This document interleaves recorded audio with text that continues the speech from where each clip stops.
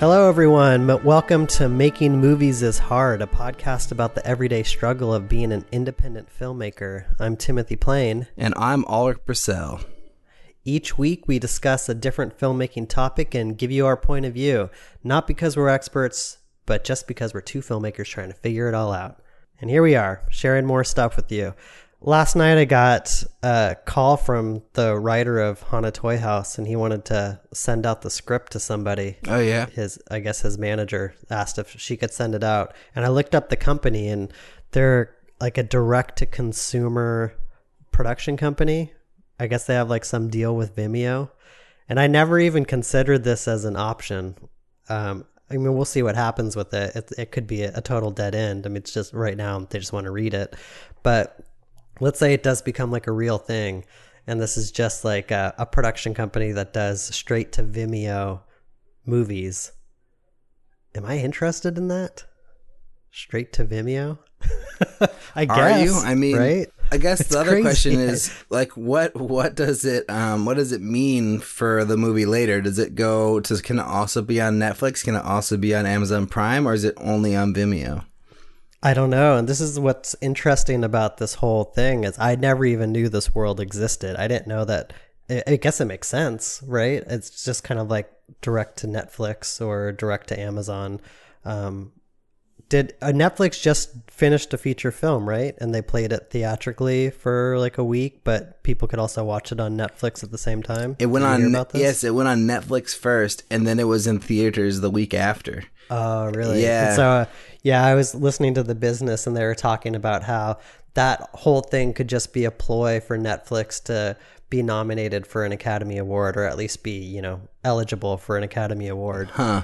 So it's interesting, this whole, I'm always of the mind, like, oh, I'm making a movie that gets a theatrical release that then goes to all these other platforms. But we live in a world now where it could be the total opposite. Yeah. It could never even play in a theater, which kind of blows my mind. Yeah, I mean, I basically have, been thinking that if my movie doesn't get a theatrical, that's not a big deal, I mean, I know theatricals are a big deal because like the investors like to see that a movie played in the theater. This is what I've heard, at least. And that like, you want to be up for Oscar consideration and you need to have a theatrical for that, but, I mean, I'm not really that worried about that. I'd rather just, get it out into a way where people can see it. And I think, the place where people can see it is, on on-demand video or Netflix or Amazon Prime, And so if it's on Vimeo, pay Vimeo, because I've just seen this. This is like brand new, I think. Wait, they have pay Vimeo? Yeah, this is like new within a year, I think, maybe, or a year and a half. But like,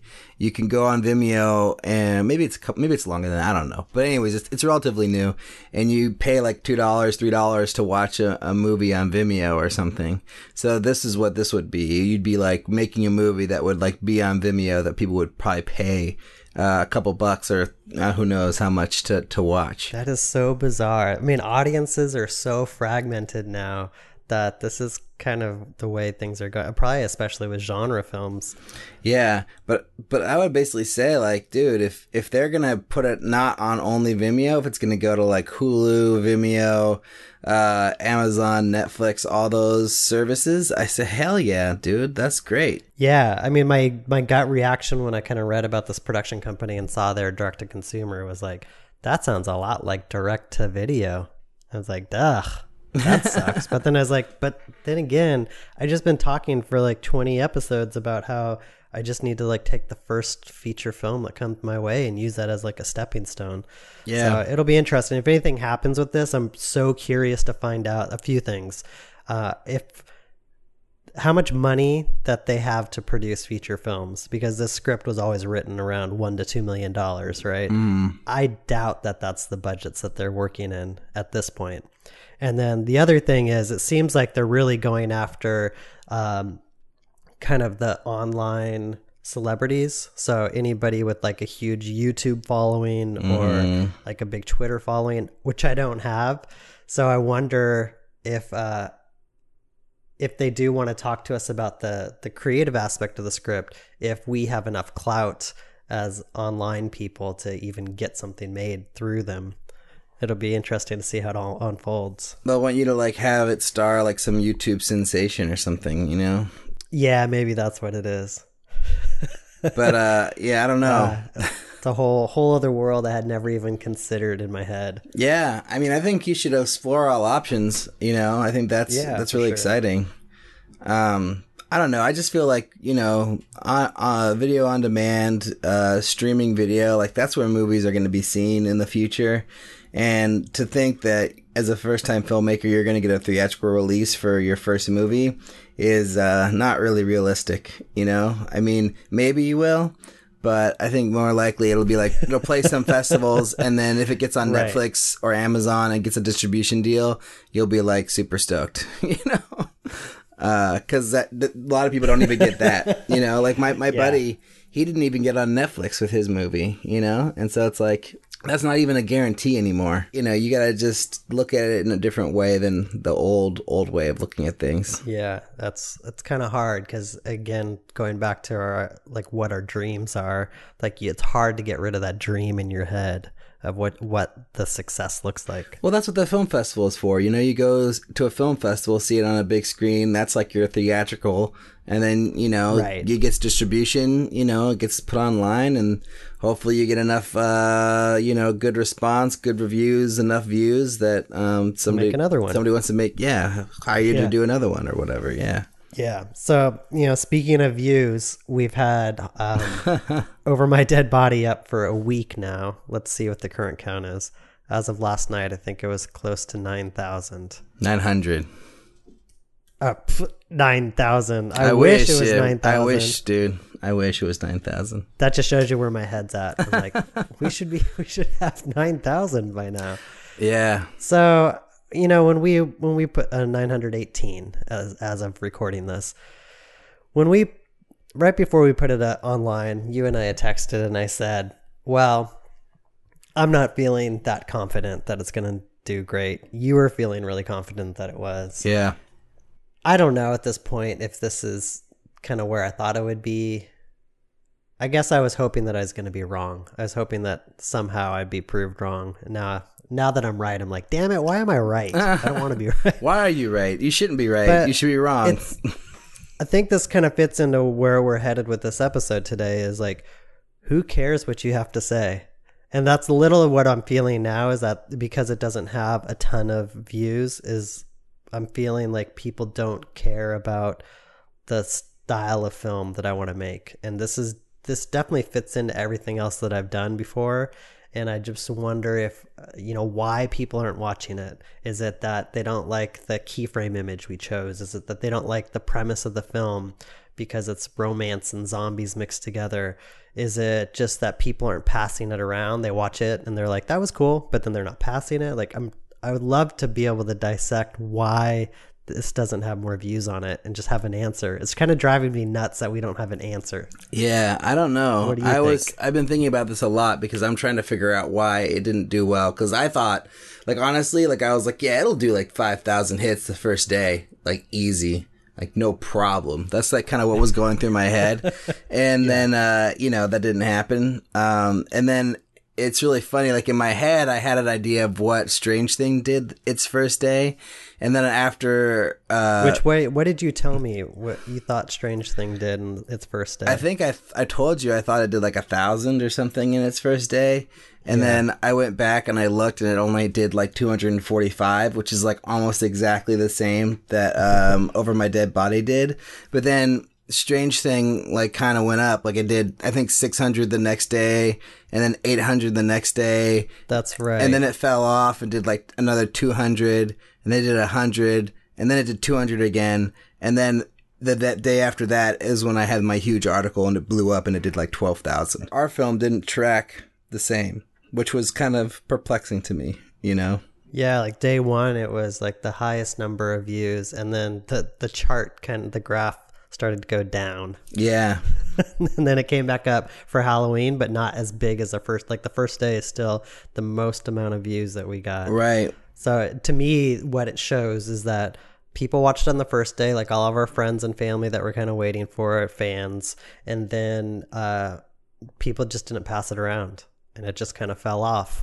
And then it hit like a few of the bigger blogs, websites like Ain't It Cool News, and more people came and watched it, but nobody passed it around. So it wasn't compelling enough, or it wasn't it didn't have the viral component where people were like, I got to share this with somebody. I think they just thought, oh, this is a cool movie, I liked it. But people were sharing it. It had 220 shares. That's also, yeah, that's right. Which that's is crazy. Blows my mind, because I didn't have that many shares on Strange Thing. I think I maybe had 100, maybe. And I just don't understand it, because like the metrics and the feedback that we've gotten on Over My Dead Body is as good or even better. I would say it's better than Strange Thing, and we're getting less views, and I don't know why. Maybe it's because in my still image I showed a monster, and that monster was enough to get people to watch it. I don't know. Well, and also you had all this festival laurel leaves on it. Maybe that had something to do with it. I think that maybe it's not the laurels themselves, but it was the film festival networks that I sent it to, because every film festival I played at, I sent it to them on the day it released or the day before and asked if they would put it on their website, and everybody did. And some didn't do it on the exact same day, but some did it like throughout the week.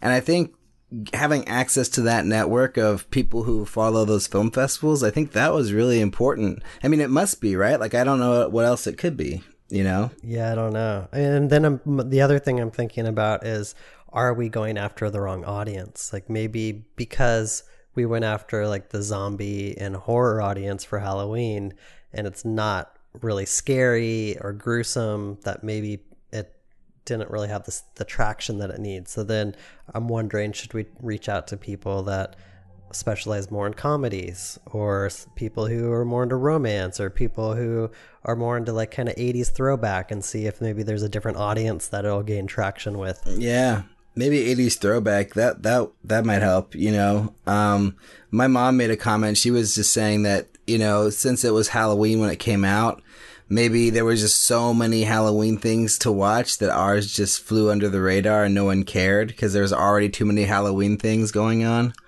I don't know. But that doesn't really make sense to me. It feels like it should be more popular. Well, it just goes to show we know nothing. Yeah, but I mean, we thought Halloween would be the best time to release it, because that's when everyone would be wanting to see a zombie movie, And even the people who wrote about it were like, scary, gruesome, over-the-top movies for Halloween. Watch this one. This one's a nice, fresh breath of fresh air, So it did play into our favor a lot, but I mean, it just didn't capitalize on views. It did for the people, but that's a critic, or that's a blogger that's watching the movie to kind of see if they want to blog about it. But then the person reading that article has to be like, oh, I'm in the mood to see something funny. And people reading it could have just been like, I don't know if I really want to see anything funny. Like, who knows if it translated? Because I think that there's a difference. There's a divide between the person writing about it and the audience. That's true. I just wonder if like even just the keyframes weren't enough to drag people in and make them interested in watching it. Who knows? Yeah, that makes me really nervous for Brother, because I think my keyframe that I used for a Strange Thing was really tantalizing, and I don't I don't want to use as tantalizing of a keyframe for Brother, because I don't want to give away anything. And in Strange Thing, I basically just gave up. I was like, you know what? I mean, I'm not gonna keep it secret. I'm just gonna show my money shot in the still frame, because that's gonna get people to watch it, and it did. But I don't want to do that with Brother. Like, I can't give my money shot away. But maybe I'll change my mind. I don't know. Well, I guess you don't know when you're gonna release it yet, do you? I mean, I'm waiting to hear back from film festivals. I just submitted to South by Southwest yesterday. It's like, yeah, that feels like, oh yeah, that's a possibility. But another part of me is like, what are you even doing? Like, there's no way it's going to get into South by Southwest. Are you kidding yourself? Really? I'm kind of worried, Alrik, that after all these episodes of talking to me, that you're becoming more and more pessimistic. Yeah, maybe. I don't know. I mean, I think I just need to keep on pushing it, man. And, whatever happens, if I don't get into any of the film festivals I submit to, if they all reject me like the other ones did, I'm basically just gonna, just do my own release. Just like do a big premiere event, either in New York or Atlanta or maybe even here, and then just do a bunch of press around that event and then release the movie the next day. Yeah, absolutely. I wrote down a quote from David Fincher, but I actually have another one I want to read from Eli Roth in a Rolling Stone interview about his movie Green Inferno. He says, "You don't make movies like the kind that I make to be universally loved. You make them because you want to provoke and you want a reaction. The best thing that people can say is, I couldn't watch it, or I watched it with my eyes closed. If I've done my job as a director, nobody can actually watch your movie. They're watching from the inside of their hand. You don't want people walking out of the movie. You want them running out of the theater screaming. When that happens, that's like a standing ovation for me." I was wondering what you think about that. I don't know what I think about that. Like, I mean, I get what he's saying. Like, he wants to be shocking and he wants people to have like a really strong reaction to his movies. And I definitely think that too. Like, if everyone just says it's okay, like that's like the worst insult. Like, I'd rather have people love it and hate it than to just be like, oh, that was cool. Like, I'd rather like, incite some sort of emotion. But I don't really think I want people like not to watch my movie or not able to watch it, Like, I don't like the idea of it being so horrifying or so grotesque that they can't even keep their eyes on it, I don't know if that's the kind of movie I want to make, but I mean, I get what he's saying, like the whole idea of making a strong statement. I think that's important, but I don't know if I really want my audience running from the theater. What about you? Well, I feel like I have a few feelings about it. I mean, my gut reaction is just like, this is the cheap way out. Because I'm trying to remember like who I've heard this from. This reminds me of sentiments I've heard from like artists, like graffiti artists. They're like, oh, if I make people angry, it's better that people are angry at my art than indifferent. And it's almost kind of like it's easy to make people disgusted or get a reaction from them. But controlling the reaction, I think, is where the art comes into it. Like, that's definitely not what I want to do. I don't want to just provoke a reaction from the audience just to provoke it, especially like a negative reaction. It just doesn't seem like that's something I want to put out in the world.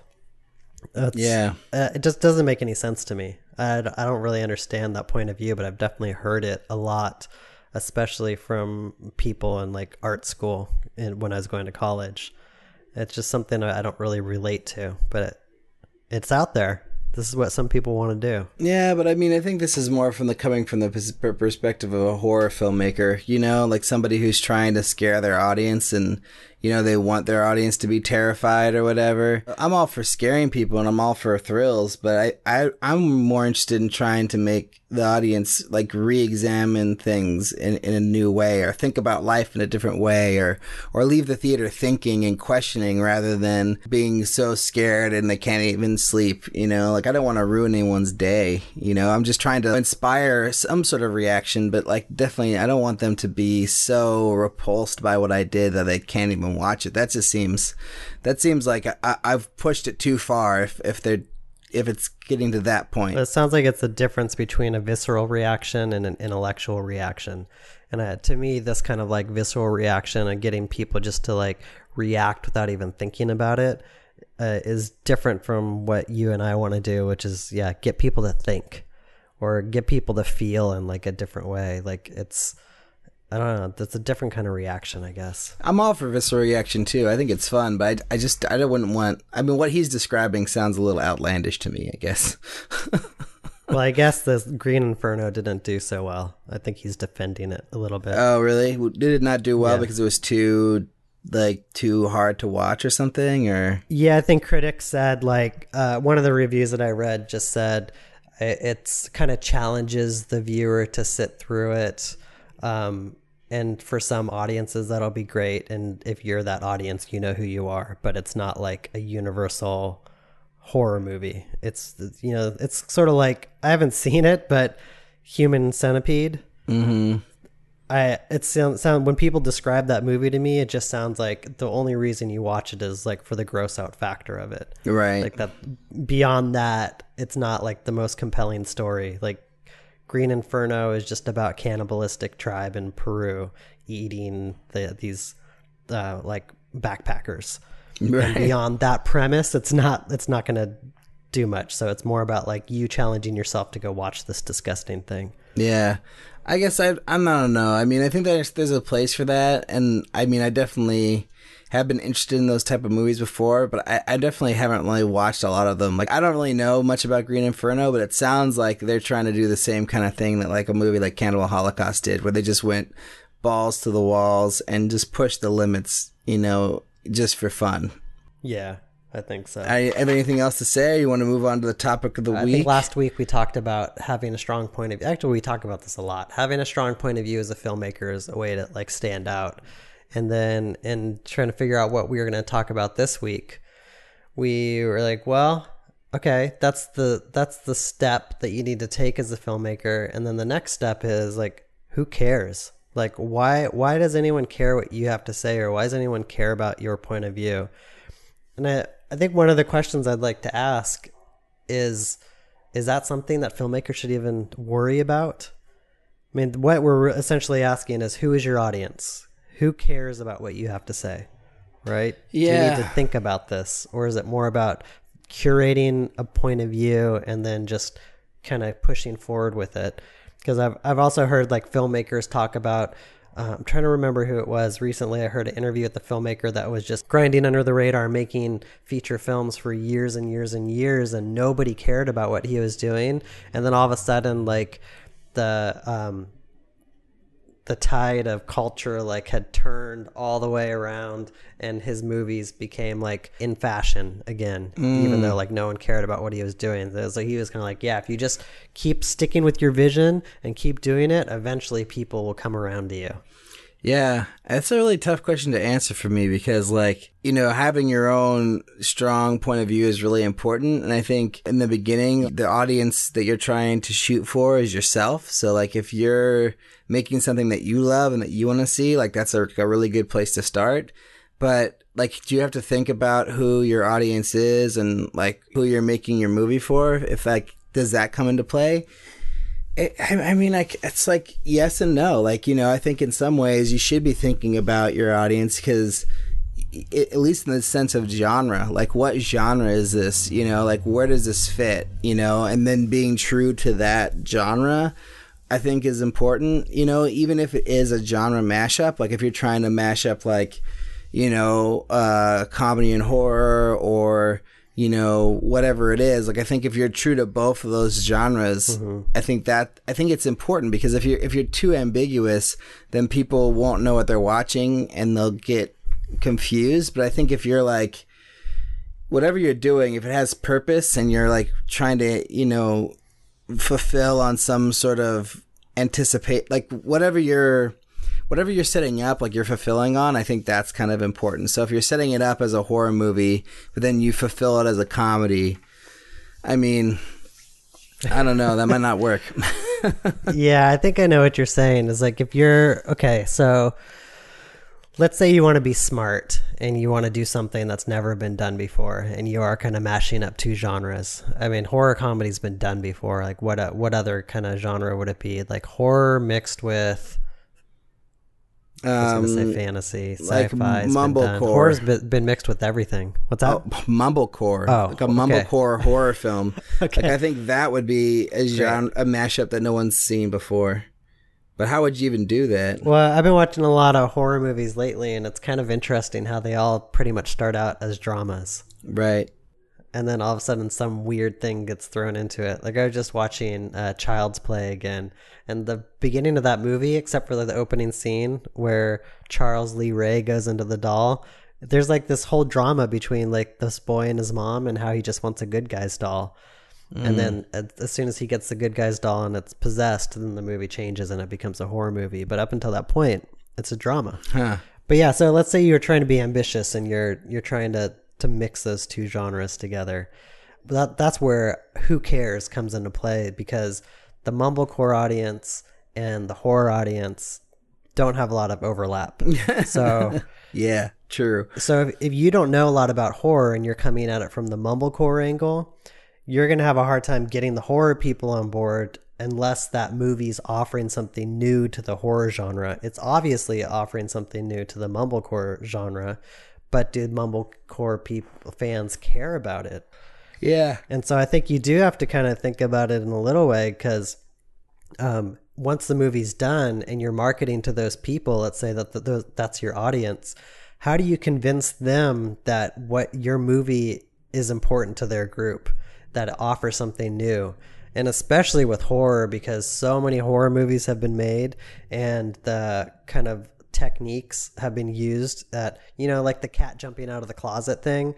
Like when you see that now, you just kind of roll your eyes. So you have to be an expert in some ways in both genres to make sure that you're delivering on the expectations of both those audiences. Yeah, I don't know. I think it takes a lot of studying to figure out those things, like especially in the horror genre. Like you need to like watch a ton of horror movies and a ton of recent horror movies to like figure out what's missing or what you should and shouldn't do. I've just been thinking about this whole thing that I think we've all heard. Just make the movie that you want to make, and if you're true to your own vision, then your audience will come. Mm-hmm. And I think that's a very like popular romantic idea in writing and art and filmmaking in general. Is this whole idea that if you just create something that's good and that you have a clear vision for it and like you're thrilled by it, then you're gonna find your audience.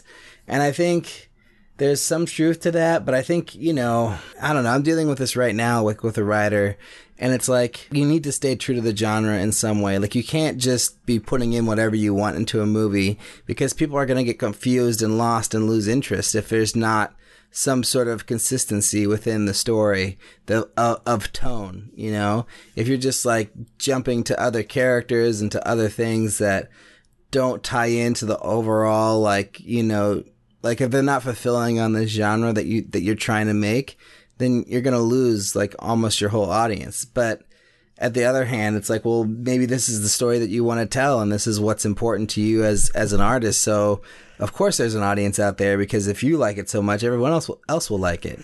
But we kind of talked about this with Andrew and his movie, and how he tried something so fresh and new, and it sounds like the bloggers liked it, but the audience didn't. So you could also, look at Orson Welles when he made Citizen Kane. That was a huge flop. People didn't really get it. Right? Oh yeah. I guess you can make something ahead of its time too. I don't know if there's a really clear answer to this. I think you have to kind of decide for yourself, but define what your goals are. If your goal is just to make the movie that you really want to make and go all Citizen Kane on it and just be like, well, people don't get it, they don't get it, and that's the movie I wanted to make, and that's the movie I want to make, then great, that might be the only movie you ever make. But if you're thinking it from a career perspective, I think it's smart to think about how it's going to be perceived by audiences who does care about it. But yeah, it's hard, because I hate sitting around thinking about who cares what I have to say, because it's a tough question to answer. I don't know who cares what I have to say. I know I'm going to try it right now to kind of define my point of view as a filmmaker. What I'm trying to do is I want to tell emotional stories. Like, to me, E.T. is the best movie ever made. I want to do those kind of movies, like that blend big ideas and visual effects with like emotional storytelling. Like, I remember crying at that movie, being scared in that movie, feeling happy in that movie. Like, that movie just runs the gamut of emotions, and it worked really well for me. And that's always something I'm trying to do. Like, I don't want something that's just kind of a flat line of emotion. I want like big swings of emotion. And so I'm always kind of looking for that in a script. Mm-hmm. But at the same time, I'm not sure if that's really something that people even care about right now in the world. And especially after putting Over My Dead Body out there, which I think has a lot of those elements in it, it just makes me wonder, is like, do I even have an audience? I'm not sure yet. Saying you want to make emotional movies is kind of a really broad thing to say, like there's a lot of different types of emotional movies, and I think people always want something that's emotional. That's what everyone's looking for. I think they want to be thrilled. They want to be scared. They want to be sad. They want to be happy. They want the big swings. They want the ups and downs. I just think that the challenge is surprising the audience with those things and not making it seem like, oh, here we go. All right, now I'm supposed to be really sad. Now I'm supposed to be really happy. Like, I think you need to make people really care about your characters. And then as you put your characters through the different trials and tribulations, the audience will experience the emotions that the characters are experiencing. So I think it really comes down to just creating really cool, relatable characters. And then making sure that what they're going through is engaging and exciting and actually thrilling, you know, and like, you know, if you just watch them be like, you know, making a peanut butter and jelly sandwich for 3 minutes, like no one's going to care about that, you know, like you need to make sure that everything that you're putting up on screen, you know, ties back to the story and, you know, is providing that adventure that the audience wants, you know, or whatever type of genre it is. Right. And that all makes sense to me. I think what I mean by it is my point of view is like how I come at material. So like I'm coming at it and I'm looking like, can I get any emotion out of this? Like, do I feel anything when I read this script? Am I going to be able to use the actors and the camera in a way that are going to make an audience feel anything? Because there's definitely stories and scripts that I've written that have like nothing in them. I just don't feel it. They just feel shallow to me. So I'm like looking for some sort of emotional depth. So yeah, emotion is a very broad category. But I look at Steven Spielberg's career and he's made all types of genres of movies. I mean, Jaws is a horror movie, and then you have E.T., which is a sci-fi family movie, and then you have Schindler's List, which is a heavy drama. So to me, he does the similar thing to what I do, is he comes at the material looking for an emotional power in it. So that's why it is pretty broad, because I am kind of genreless. I love all sorts of genres, and I think I can play in any one of them. Well, talk more about like your point of view though, because to say that like, you know, you want to come at anything with like from the emotional standpoint and that you're just trying to find the emotional impact in every story, you know, across all genres, that doesn't really to me necessarily speak to your point of view per se, you know, like what is your point of view as a filmmaker? Like what kind of message or messages are you trying to get out into the world? I think that's hard to say, because sometimes you don't even know how all your ideas overlap, and somebody else has to come in and tell you. It's like you're just attracted to things. Like you want to tell certain types of stories, and sometimes you don't even know why. Yeah. But all I know is when I look at material, or when I'm putting the material together, like I'm always thinking about, does this have some sort of like human emotional component to it? Right. That makes sense. I mean, I couldn't tell you like point of view, like if you look at all my movies, what connects them all. I think I have some ideas about it. I mean, a lot about loneliness and being alone in the universe, or just being alone in life, finding your place. Those are a lot of the things that I'm kind of dealing with. But that's not why I choose material. That just happens to be the kind of things that I'm attracted to, that I only realize after I've already made it. That's interesting. Because it's funny. It's like, I think a lot of people would listen to this and say, well, I want to make movies that have some sort of emotional impact too. And that starts with, you know, human emotion and human reactions, you know, based on some sort of emotional component. Like, I think everyone would be like, yeah, me too. Yeah, you and every other filmmaker in the world, you know. But I mean, I think at the same time, like that, I think that is a valid explanation of your point of view, that, you know, the human emotion is important to you, because if you strip that down to the basic core of things, it can look different than I think what a lot of people's overall term would be, or understanding of that kind of concept would be. I want you to help me define my point of view then, because apparently I don't know what it is. I mean, I don't know. I think that you did a pretty good job. I had a little bit of this conversation, I think, with Alex Kellerman over email, because he was getting a little frustrated, like in talking to people about what kind of movies he wants to make, and he's just kind of like, well, I don't really have a genre that I like to play in, and like it seemed like people were looking down on me for not having a genre to play in. And I was like, yeah, I don't think it matters, but I think you do need to kind of be able to describe to people what kind of movies you want to make. And yeah, like how do you do that? I mean, you're totally right. Like if all you say is like, oh, I want to make movies with real characters that have human emotions that make the audience feel something. It's like, well, isn't that what everyone's trying to make? It's like, yeah, but in my head, there's a distinction. Right, right. I guess I need some help defining that. Like, because if I'm going to go talk to people and they're like, well, what kind of movies should we be looking for? What am I going to say? I don't know. Something that has a strong emotional core to it. I mean, I don't know. Like that's like most movies. Right. Well, that's what most movies are trying to do, whether or not they succeed. Right. Yeah, I don't really know how to help you, man. Like that's a tough one. I'm having a hard enough time trying to figure out what I'm going to say about my POV. You want to try? Yeah, I'll give it a shot. I mean, I guess the thing that I keep on thinking about is just being engaging and engaging the audience, like in whatever story that I'm interested in or whatever film that I want to make, or when I read a script and like what I like about it, or see a movie or what I like about it. It all starts with like an engaging character or an engaging scenario or engaging characters, like where you're just instantly drawn into what's going on screen. You know, and this goes across all genres, like whether it's a comedy or a drama or a science fiction or a horror. Like I just want to be engaged by the people that we're putting the focus on for this story. That's what I mean. Like when I say like everything that you're putting on screen is important. Like I want everything that I put on screen to be engaging and like to be driving the story forward and driving the plot forward and making sure that, you know, I'm satisfying on things that I set up earlier or delivering on the premise, I think is a really important thing to me. Like if a movie is supposed to be about something, like making sure that it's actually about that thing and not about something completely different, you know?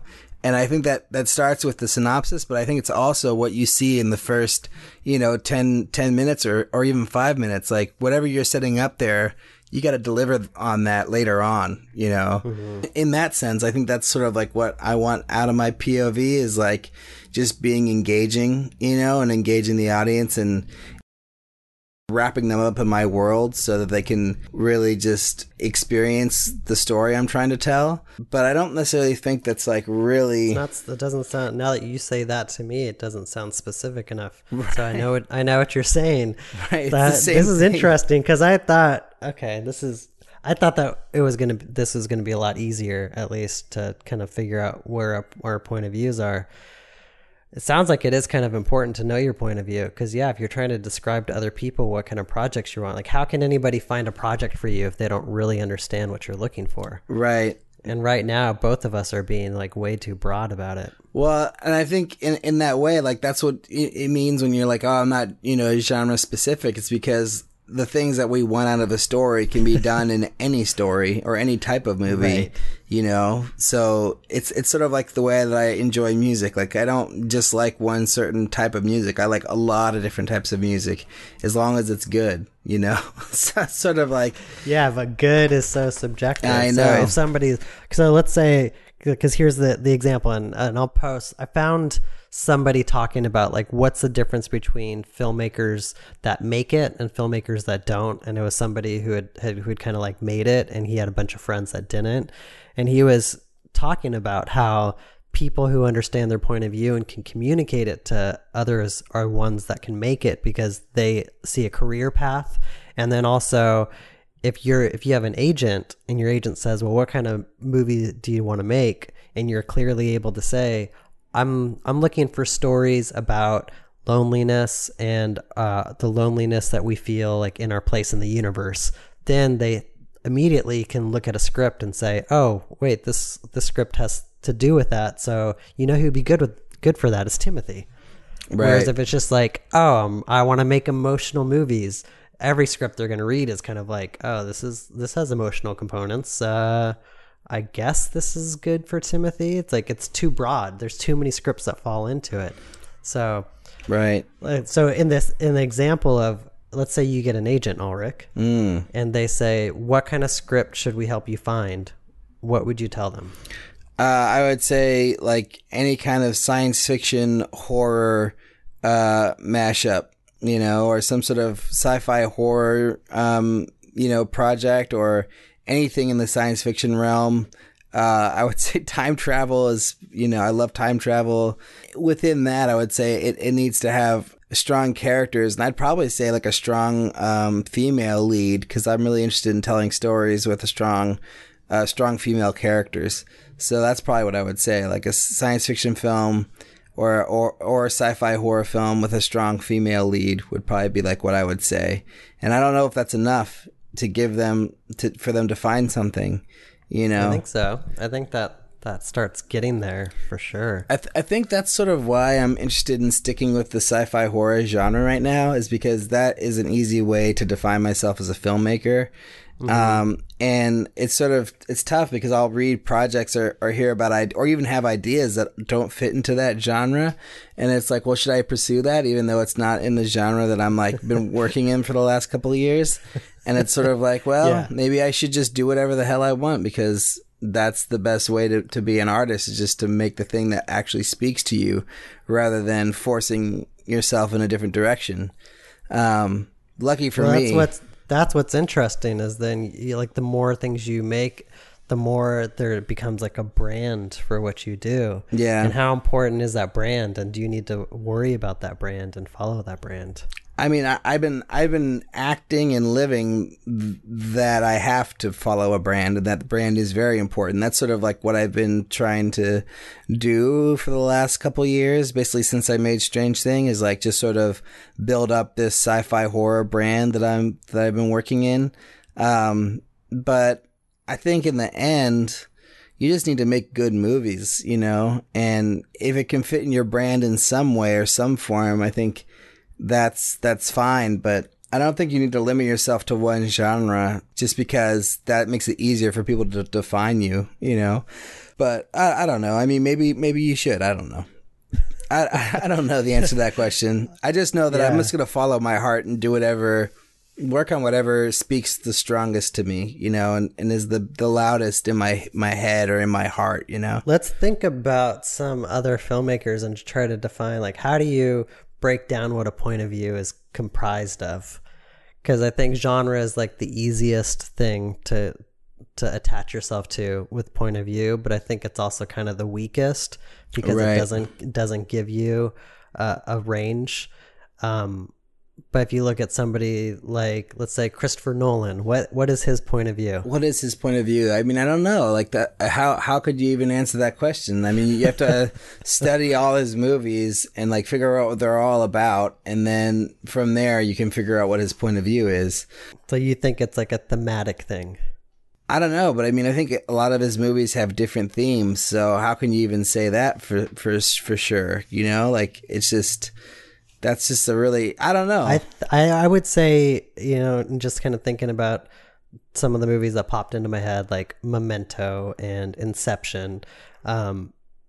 He's into mind-bending science fiction movies, something like that, or mind-bending storytelling with a science fiction bent.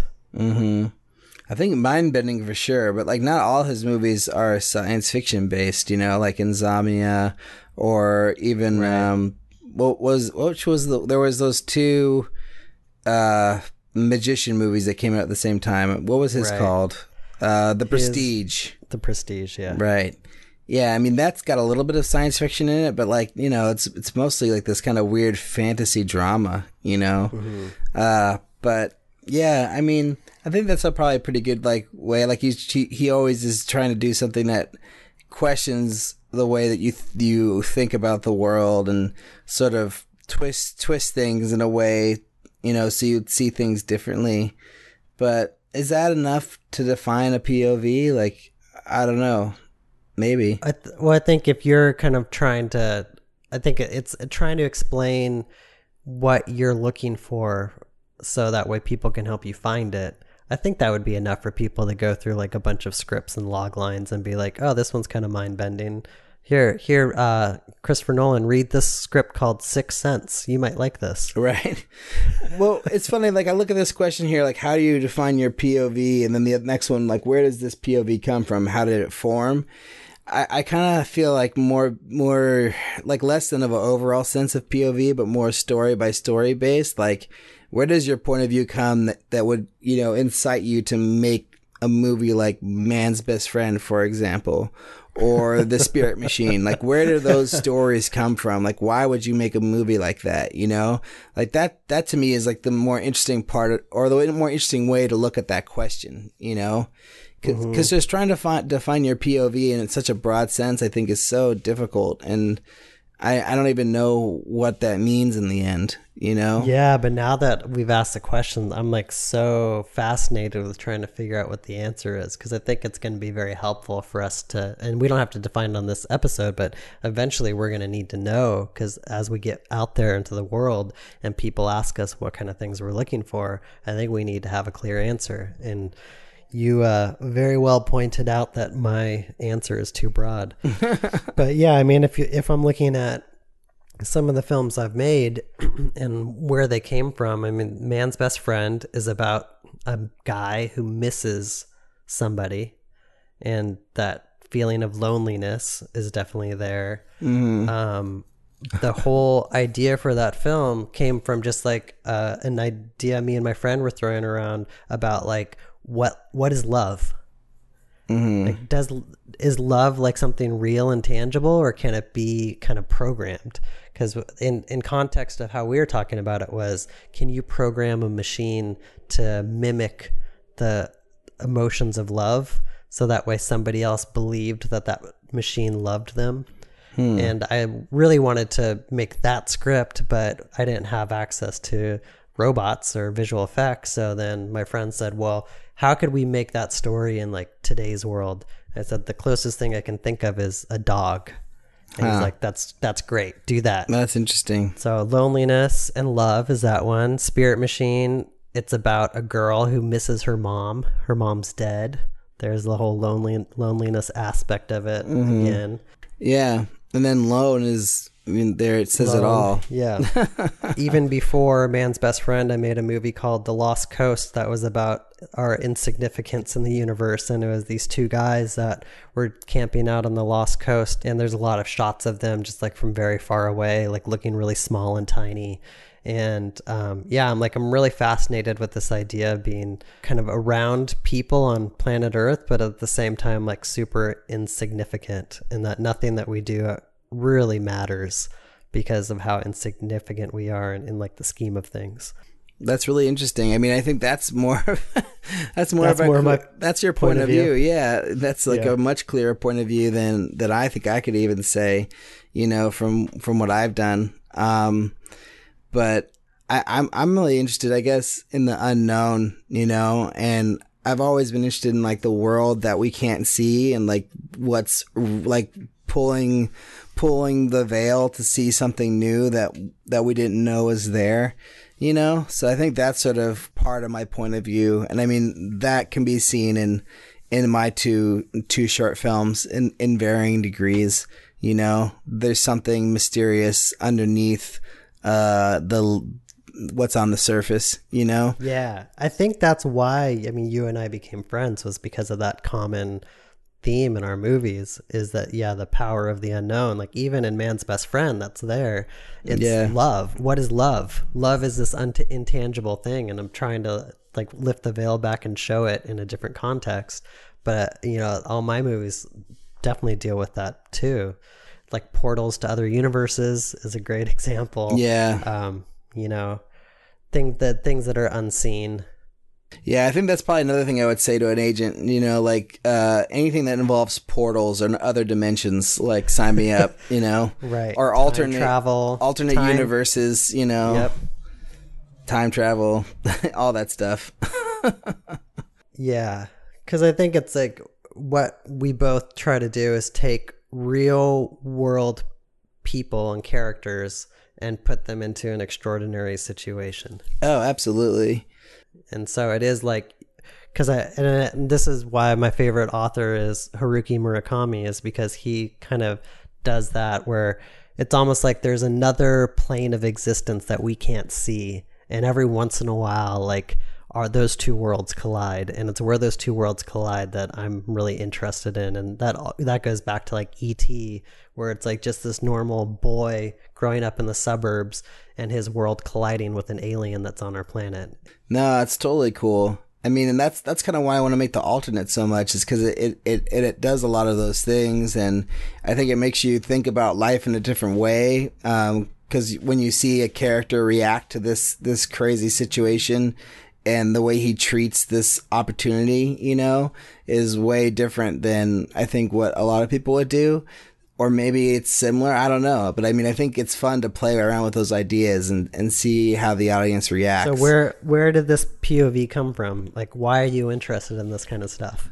I don't know. I think it's probably because when I was young, my parents always like encouraged that, like they never told me like ghosts aren't real, or there is no Easter bunny or whatever. Like even when I was old enough and it was time to like just say that, well, Santa Claus isn't actually real, like he's not the one putting the presents under the tree or whatever. The way they described it to me was that like the spirit of Santa Claus is real. Like there is a real Santa Claus spirit, even though he's not physically real. So they always like encourage this idea of like this spiritual world that exists around us, and when I was a kid, like there's a couple times where I thought I saw a ghost. My dad didn't say, "Oh, you didn't see anything." They said, "Oh yeah, you did see a ghost. I wonder what they were doing there. Like, oh, what did it look like?" And like kind of encouraged that in me. And so I think it started when I was a young kid, and it never went away. And I still kind of believe in that stuff. And, I don't really discount anything, just because I don't know. Like, I'm not going to pretend that I understand everything that happens around me, and who am I to say that it's not true, At what age did you start watching like horror movies and sci-fi movies? Oh man, probably when I was like 5. Probably. What was your favorite? Well, like Star Wars and Star Trek, I think, were my favorites. The original Star Trek? Next Generation. That was what that was the one thing that we could watch. Like when I was really young and our bedtime was like 9 o'clock or whatever. The only way that we would get to stay up till 10 is if we watched Star Trek with my mom. So that was our one thing that my mom would let us stay up for. So I always loved Star Trek, and I always loved Star Wars. And then, I mean, Back to the Future, I fell in love with at a very early age. And I think, like, the same way that E.T. is your movie that you have a really strong connection to, like the Back to the Future series is the movies I have a really strong connection to. It's interesting. My spiritual background is very different from your spiritual background. Right. Like, mine's very religious based. So my dad was a United Methodist minister. So I like grew up in the church. So there's always kind of aspects of spirituality and kind of like the things that you can't see. I mean, like, when you're a kid and you're trying to like wrap your head around the idea of like God and Jesus and like the spirit, like that stuff is like definitely ingrained in my head.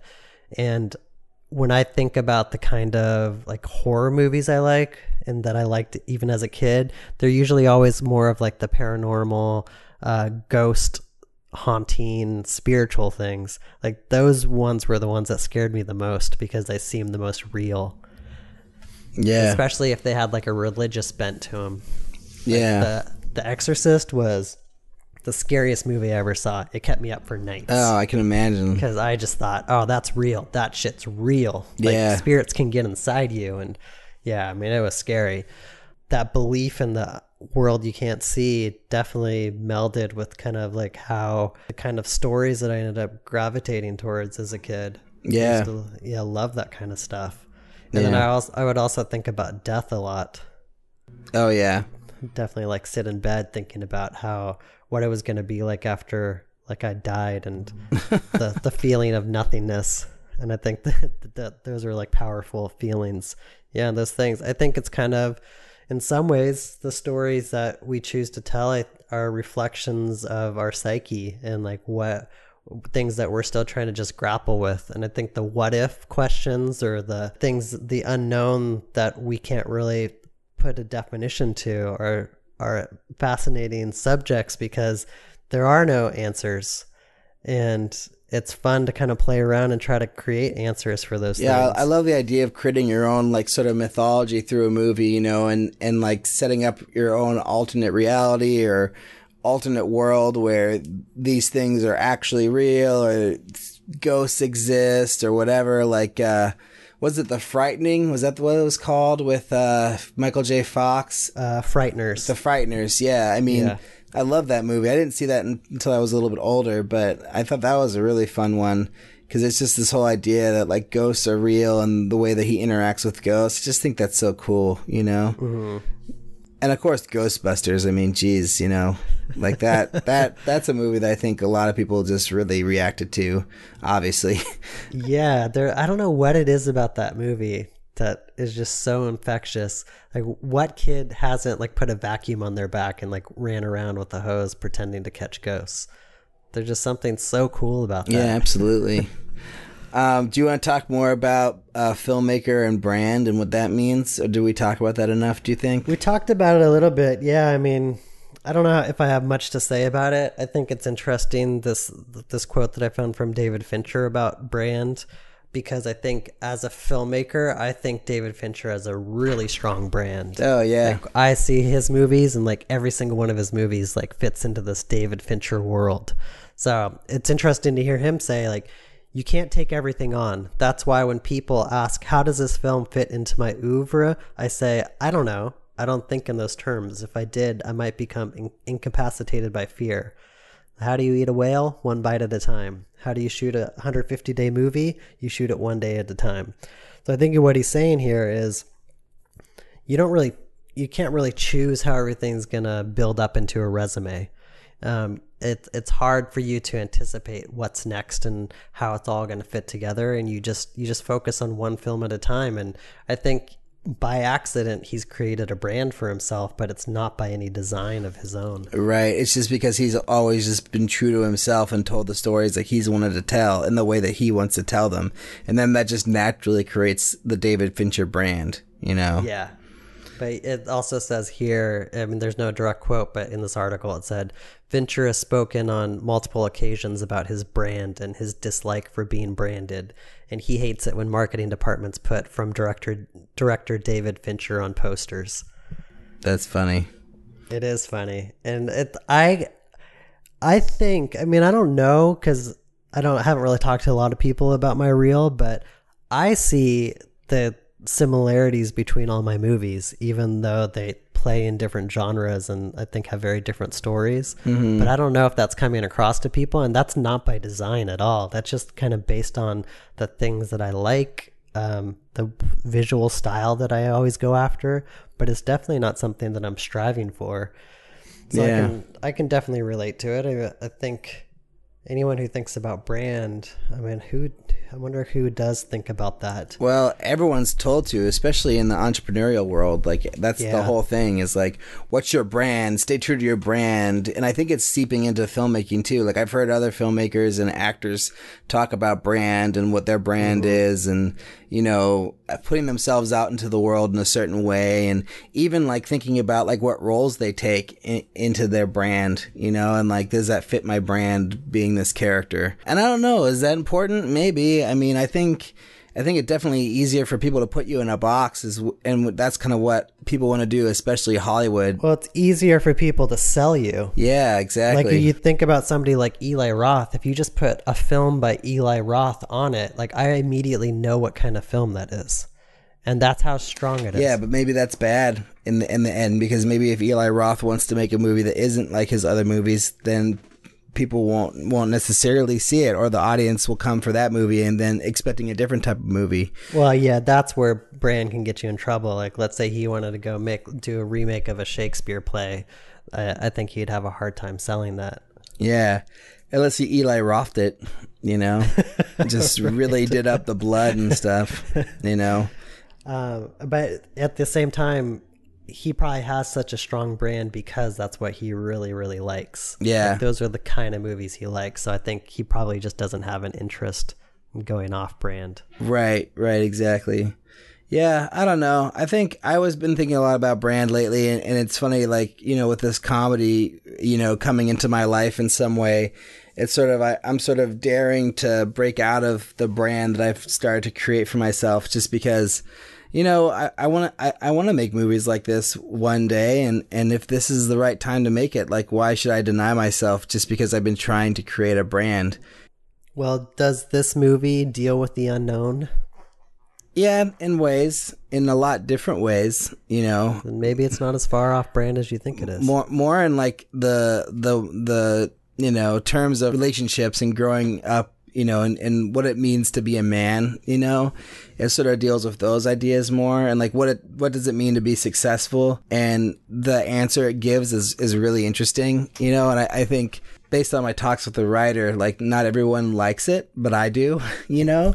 And Yeah. and I just read this movie and I was just like, man, this thing has to be made. And to hear from him and from other people that they didn't have that strong of a reaction to it as I did, sort of makes me think like if I don't do it, maybe no one else will, you know. So I should strive and make this thing happen, because it really does deserve to be out into the world, and I think it will resonate with a lot of people, and it's really funny on top of all those things too. All right, what else do we have to talk about here? That's all I got. That's all I got down here. Yeah, I think that was great. Oh, I wanted to talk about what I have to share. I haven't told you about this yet. I don't think I've ever even mentioned this to you. But Yeah. Years ago, I made a documentary about my friend's band that he had for like maybe a year or two. And they did one show. And I made this little documentary just about them preparing for their first and only gig. And then, you know, I sent it out to film festivals. I got rejected from everybody. I got a couple honorable mentions, but the reason why I got rejected was because it was freaking 40 minutes long. Wow. It was a 40-minute long documentary short, which is like the dumbest thing to make in the whole world. And everybody told me so, but I just said, no. Like, this is the length it has to be good. Like, I'm not going to cut it down. And so I let it sit for years. It's maybe like 3 years since I finished it. And then I recut it, made it 30 minutes long, and I want to release it online today. So What? Today? Yeah, today it's going to go online when this podcast airs, the Monday that this is put on. Naturally Gifted Athletes, it's a band, will be on my Vimeo page for everybody to watch. I don't know how many people are going to watch it, but it's a fun little quirky documentary, and I don't know. I'm curious to see how many people it reaches, if any. You know, It's lived in the darkness for too long. It It's has. time to come see the light of day. it needs to just get out there, man. Like, you know, their band has been defunct for years and years, and the music is out online. So I just figured the movie should be too, and now everyone can see it and discover it and love it or hate it. You know, Well, that's cool. yeah. I'll be honest. I don't know if I'm going to watch it. Yeah, well, watch the first 5 minutes, and if it speaks to you, then finish it. Okay. I'll take that challenge. 'Cause, Yeah. 30 minutes. That's kind of intimidating. Oh my God, 30 minutes! What am I gonna do? That's a whole lunch break. You know? I have a hard time watching stuff on my computer. Oh really? Yeah, even short films, even things like that are 5 minutes long. I'm definitely like of an older generation where I feel like I need to watch things on my TV. Oh, that's I need to funny. like make it a point of like using my AirPlay at home to like stream things onto my TV so I watch more stuff. Yeah, well, you can watch it on Vimeo through AirPlay, you know, on your TV. Yeah. There you go. I'll do that. Done I'll and do done. that. What about you? Do you have anything to share? Just want to talk about Over My Dead Body some more? No, I'm so sick of that movie. What? I still love it. I'm so exhausted of promoting it. I need to take a break, so I'll take a break today. Okay. If you want to see an older, since we're sharing older pieces, you want to see an older piece by me. If you search The Lost Coast and Timothy Plain in Google, the second link is to Shooting People, where that movie lives. Oh yeah. You can go watch it. Wow. Cool. It's actually got 1,900 views, and I have no idea how that happened. Awesome. But yeah, it's an older film. Definitely, it was an experiment. I don't really show it to people because I always just kind of chalked it up to like trying to figure out. Mainly, I was trying to figure out how much backstory you can show through the way actors act and not through dialogue. So it's like very ambiguous, like what's going on in this movie. And I wrote the script that way on purpose. And then I created a huge backstory and subtext with my actors. and then tried to transmit all that information through their performance. And I just tell you, it didn't work. Huh. If it's not on the page, it's not on the screen. They always tell you that, and that's what I learned is that unless you say it, it doesn't really exist. That's funny. I had a very detailed story about who these characters were, and none of it comes across. It's It's a confusing movie. Well, I will watch that for sure, and I'll put it in the show notes so people don't have to hunt and peck for it. Oh, that's right. So go check out our new website, makingmoviesishard.com. Oh, yeah. And subscribe to our show notes. We'll send it to you every week when the episode goes live. You'll get all the links to the things we're talking about. You get a link to the episode if you aren't already subscribed to it on iTunes. It'll be a nice little reminder so you don't have to be reminded on Twitter or Facebook. Yeah, and then you can leave comments, share your thoughts, meet other filmmakers, and, it'll be a lot of fun. Yeah, we really want people to come and hang out with us there. No one seems to want to do that yet, but one of these days. Timothy and I, we're just commenting on each post that goes up in hopes that somebody will start talking to us. Right. It's kind of like two girls holding the double Dutch jump ropes, and we're just sitting there like swinging them back and forth and hoping that somebody will jump in and start hopping. Yeah, that's perfect. I love that visual. That's great. All right. Well, I guess I'll take us out here. So thanks for listening. And in addition to the makingmoviesishard.com website, you can also find us on iTunes or Stitcher and leave us a review on either of those places. We love reviews. We love to hear what people think. And then you can also send us an email at podcast@makingmoviesishard.com, and we'll talk about it on the show. So if you have a question, a comment, a thought, you want to suggest a topic, whatever it is, you can send that through an email, and we'll take a look at it. I still think you should find us on Twitter at MMIH Podcast, and then I'm at Alrik B. And Timothy Plain, where are you, man? I'm at Timothy Plain. All right. Well, thanks very much, Timothy, for a great episode, and thank you all for listening. It was a good episode this week, I think. Yeah. Thanks, Alrik. I'll talk to you soon. All right. Bye-bye. All right. Bye.